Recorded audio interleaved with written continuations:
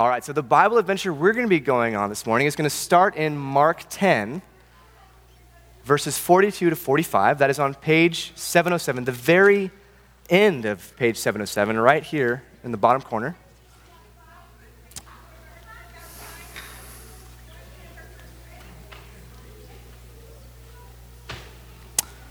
All right, so Mark 10, 42 to 45. Hear the word of the Lord this morning.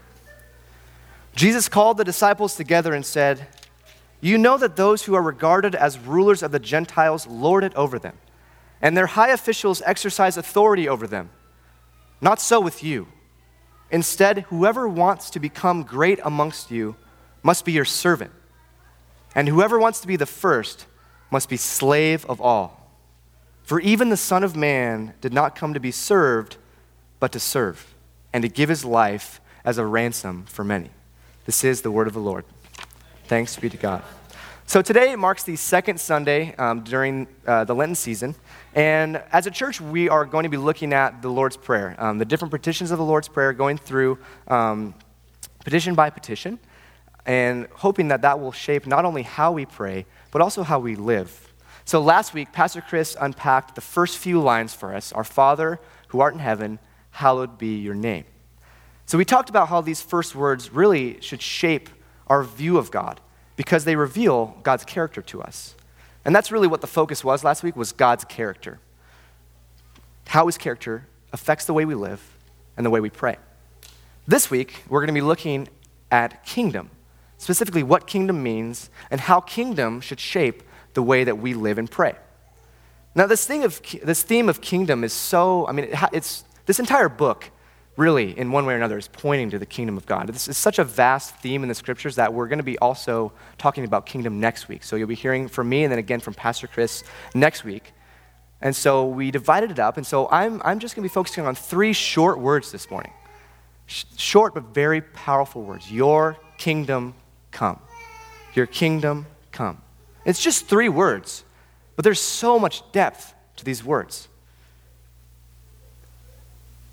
This morning, we're going to be focusing on how we can reflect those words. How can we reflect God's kingdom on this earth? Because that's what it means. Your kingdom come. We have to reflect God's kingdom to the people around us. I believe reflecting God's kingdom, we have to be intentional. We have to be intentional about the way we act, the way we live, but we have to be intentional first about seeking our guidance from the Lord. We have to be intentional about focusing our minds and hearts on God's kingdom so that we can respond and reflect Christ with our words and actions. But first, if we're going to be looking at kingdom, it's important, I think, that we define what kingdom looks like. And to do this, I want to look at a few different kingdoms in the scriptures with a few different kings. Specifically, we're going to be looking at 3 kings of Israel, King Saul, King David, King Solomon, and then we're going to juxtapose that with the kingship that Jesus brought. Because really we're going to see with these human kings that were just humans, not fully man but not fully God. We're going to see with these humans that there was often times where they just wanted to expand their own kingdom, their personal, the kingdom of self. With Jesus, we'll see the perfect reflection of God's kingdom. So a little backstory. Israel is stuck in captivity in Egypt, and then God finally brings them out. And even after all these amazing things that God does, he does all these plagues in Egypt to force them out, and then he parts the Red Sea so they can escape, and then they're hungry in the desert, so he brings manna from heaven. He does so much for these people. But even still, they still disobey him and end up having to wander around in the desert for 40 years. After those 40 years, God finally brings them in to this promised land, and then they live happily ever after. Wait, that's not right. No, after just a little while, Israel once again just starts becoming unsatisfied, even with the promised land. And at this point, they're under the direction of a God-fearing prophet named Samuel. And they're getting a little bit tired of having this prayer warrior tell them what they should be doing. And so they basically give Samuel the boot, and they say, all these kingdoms around us, they have a king. We want a king. And Samuel's like, well, wait a minute. God, this is God's kingdom. You're God's chosen nation. God's your king. They say, no, we want a human king that's better than God. Who knows what they were thinking? So Samuel warns them, if you have a human king, he's never going to live up to the way God has poured out his favor on you, the way God has provided for you every step of the way. But they say, you know what? We want a human king because that human king will lead us into battle, and that's really important to us. So God's like, all right, fine. God relents. He says, you know what? If you're going to reject me, okay, here, we'll pick this guy. We'll pick this guy named Saul. He's a head taller than everybody else. He's the most handsome man in all of Israel, and he comes from a wealthy family. I mean, really, on the surface, looks like a great king, right? I think the royal baby would approve of this king. But in the same way that the nation of Israel constantly falls away from obeying God, Saul tries to take a specific command from God and put his own personal spin on it, which is red flag number one. See, at one point, God commands Saul, he says, hey, I want you to destroy these Amalekites. I want you to destroy all that belongs to them, their sheep, their cattle, everything. And the reason is because the Amalekites were a nation that, while Israel was escaping Egypt, Amalekites mugged them and attacked them. And so God tells Moses, way back in Exodus, says, hey, write this down. I promise that I will judge the Amalekites for what they did to you guys. And so this is God keeping his promise to Moses. He says, Saul, I want you to completely blot them out so this past promise I made will come to fruition, and so that the Amalekites will no longer be a threat in future generations. But Saul, he has a better idea, or at least so he thinks. Red flag number two. Instead of following God's exact commands, Saul takes the enemy king captive, and he spares their best sheep and their best cattle to offer a sacrifice to God. That doesn't seem so bad, right? I mean, that seems actually kind of cool. He's thinking about, sacrificing to God and how he wants to do this and stuff. But the problem isn't what Saul did. The problem is that Saul directly disobeyed a specific command from God.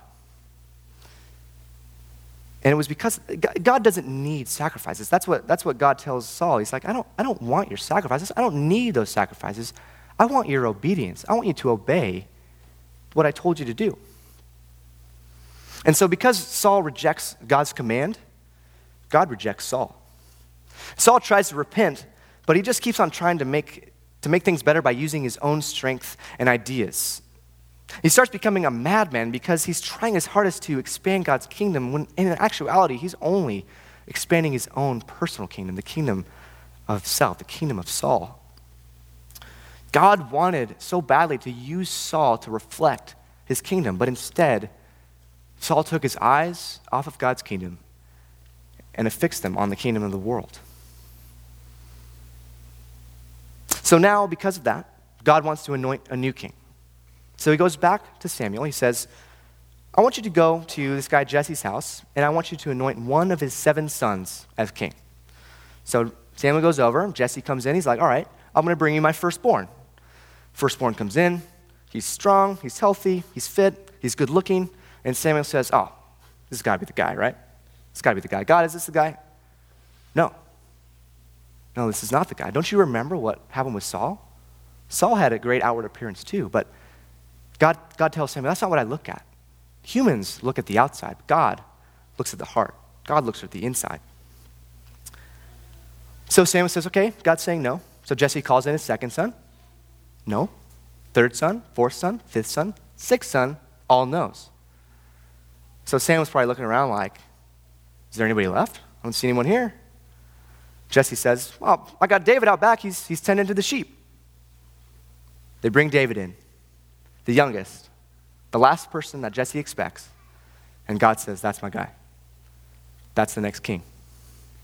I want you to anoint him. I mean, really, what a perfect representation of the kingdom of God. I mean, it's the last person that we expect, the last person Samuel expects even, the last person his own father Jesse expects, David, ends up being God's anointed one, the one that God wants to be his next king, his representative to the people, the next person to reflect his kingdom.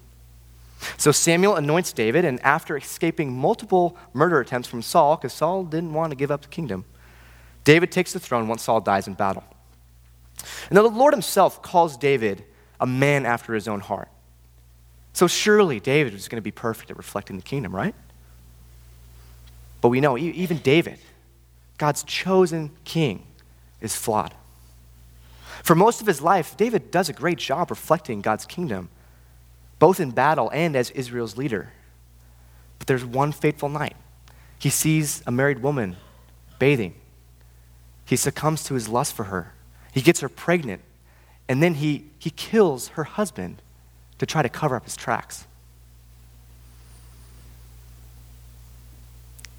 Even David, a cornerstone of the bloodline of the Messiah, loses sight of God's kingdom and got caught up in furthering his own personal kingdom by giving in to this selfish sin. Now, God rebukes David, and David spends so much time, weeks, just on his face in mourning and repentance. So God says, I've taken your sin away and spared your life, but the son that was conceived in this sin, he's going to die because of what you did. You have too much blood on your hands now too, so that temple that I want you to build for me, I'm going to take that away from you and give it to one of your sons. On top of that, your kingdom is going to be in chaos for the rest of your life because your sons are going to try to rip the throne from you. So David lives out the rest of his days in repentance, and he turned away from his sin, and he did everything he could to reflect God's kingdom again. But that was amidst these consequences that he faced, amidst his sons trying to take the kingdom away from him. Even David, God's chosen king, the one God handpicked, even he momentarily lost sight of God's kingdom at one point in his life. Now, near the end of David's kingship, his sons are all fighting for the throne. One saying, I want to be king. No, saying, no, I'm king. So David, he goes to his son Solomon, the one he promised the kingship to. He says, okay, God is anointing you king. But before he dies, David makes a charge to Solomon. He says, I want you to be faithful and obey the Lord all of your days. Because David experienced what it was like disobeying and turning from God, and he doesn't want Solomon to fall into the same trap.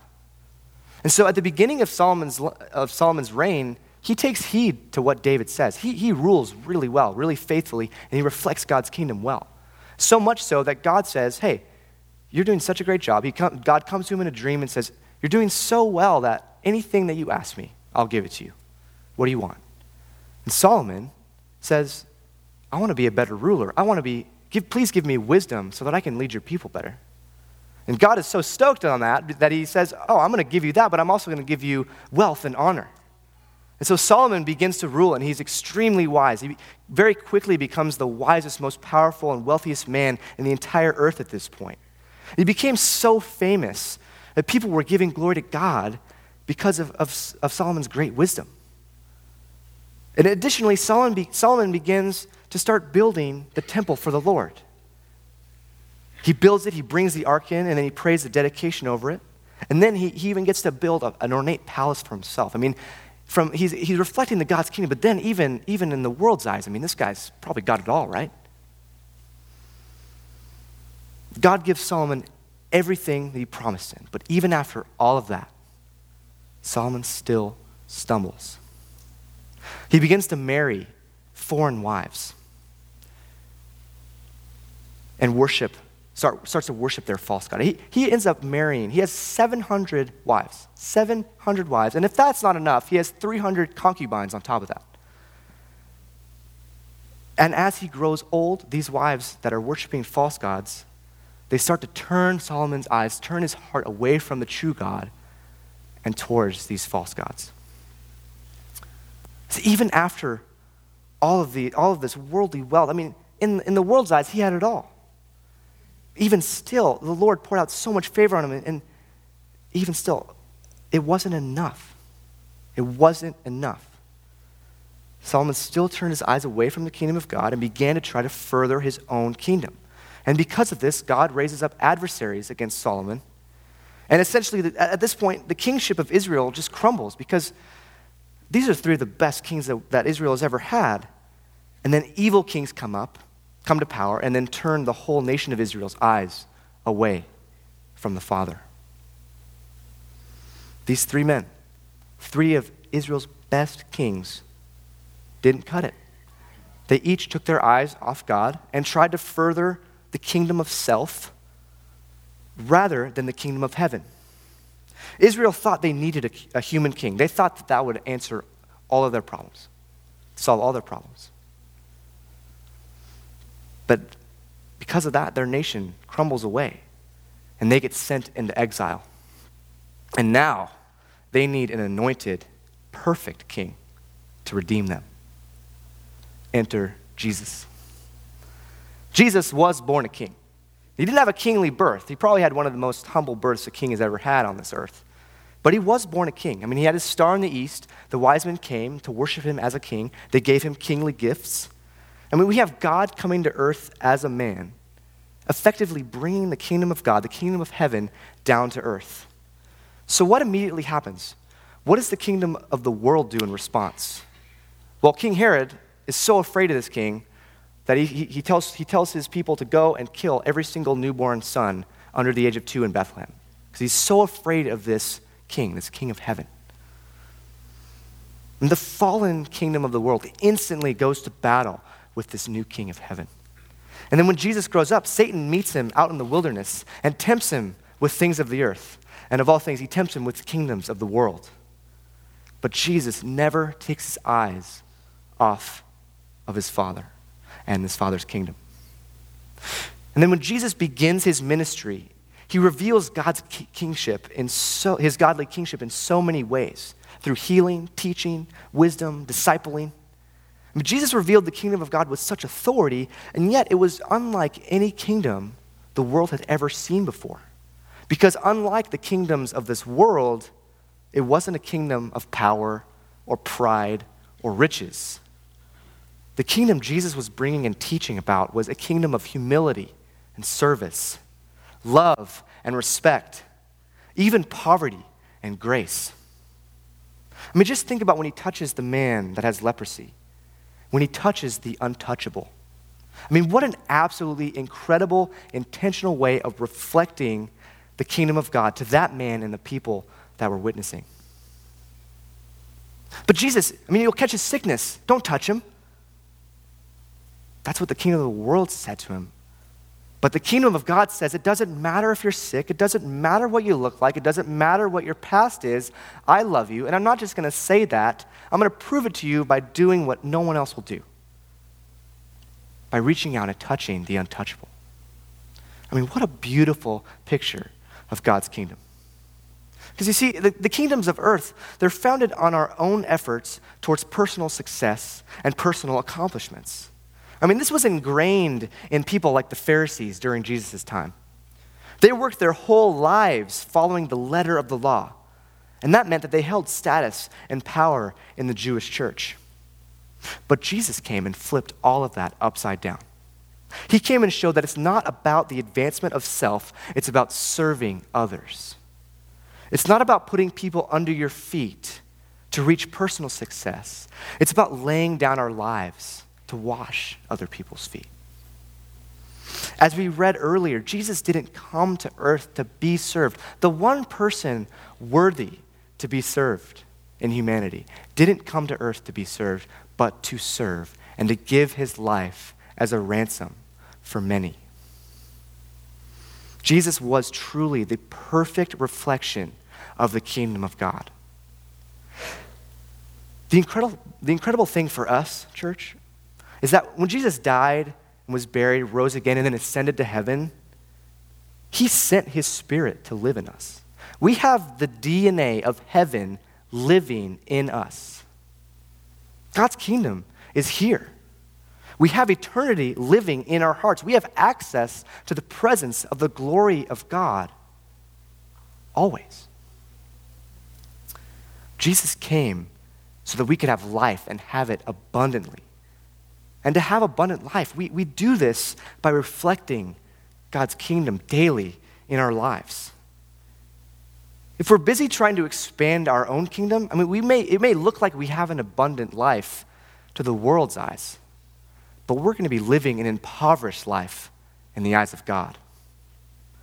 I mean, look at the example of the rich young ruler we have in the scriptures. He's a man that wants to follow Jesus, and he's followed all of the Jewish laws since he was a child. But when Jesus points out there's one thing that he lacks, that he's holding too firmly to his personal wealth, he can't let it go. He says, Jesus, you can have all of my kingdom except this one part. That's mine. And he turns and he walks away. The kingdom of God calls us to let go of our personal kingdoms, to die to ourselves so that we can pick up our cross and follow Jesus. But this takes intentionality to respond to God's call in every aspect of our lives to live the way Jesus did. And that's hard to do.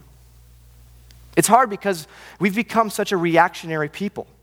Because this world tells us to look out for ourselves and only ourselves.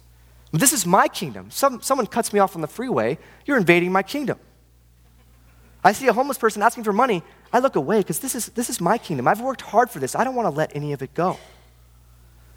I can only further my kingdom at the expense of others. And I can only further God's kingdom at the expense of myself. And that's the crux here, folks. I can only further my kingdom at the expense of other people. But I can only further the Father's kingdom at the expense of myself.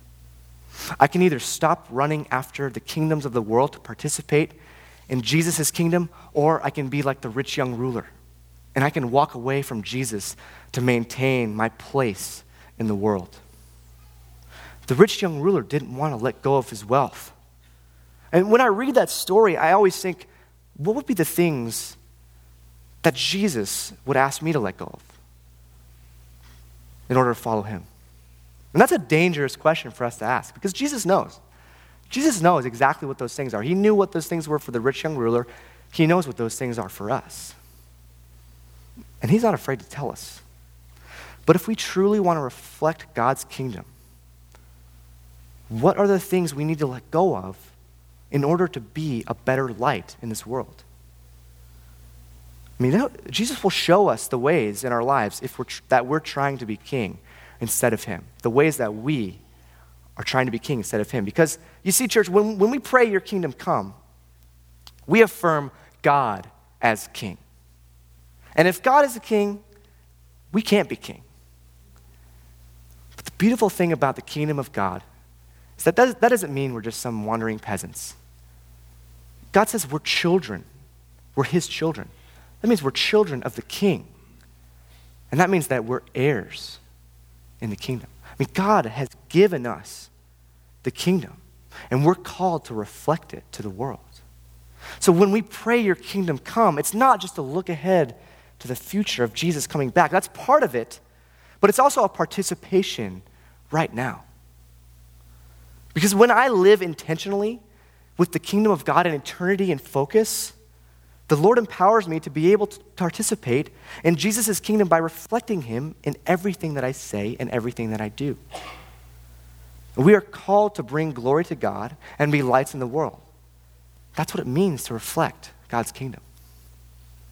And that's what I want to challenge us with this week, myself absolutely included. As we pray this specific petition, your kingdom come throughout the week and beyond, let's ask the Lord, what are specific ways he wants us to reflect his kingdom?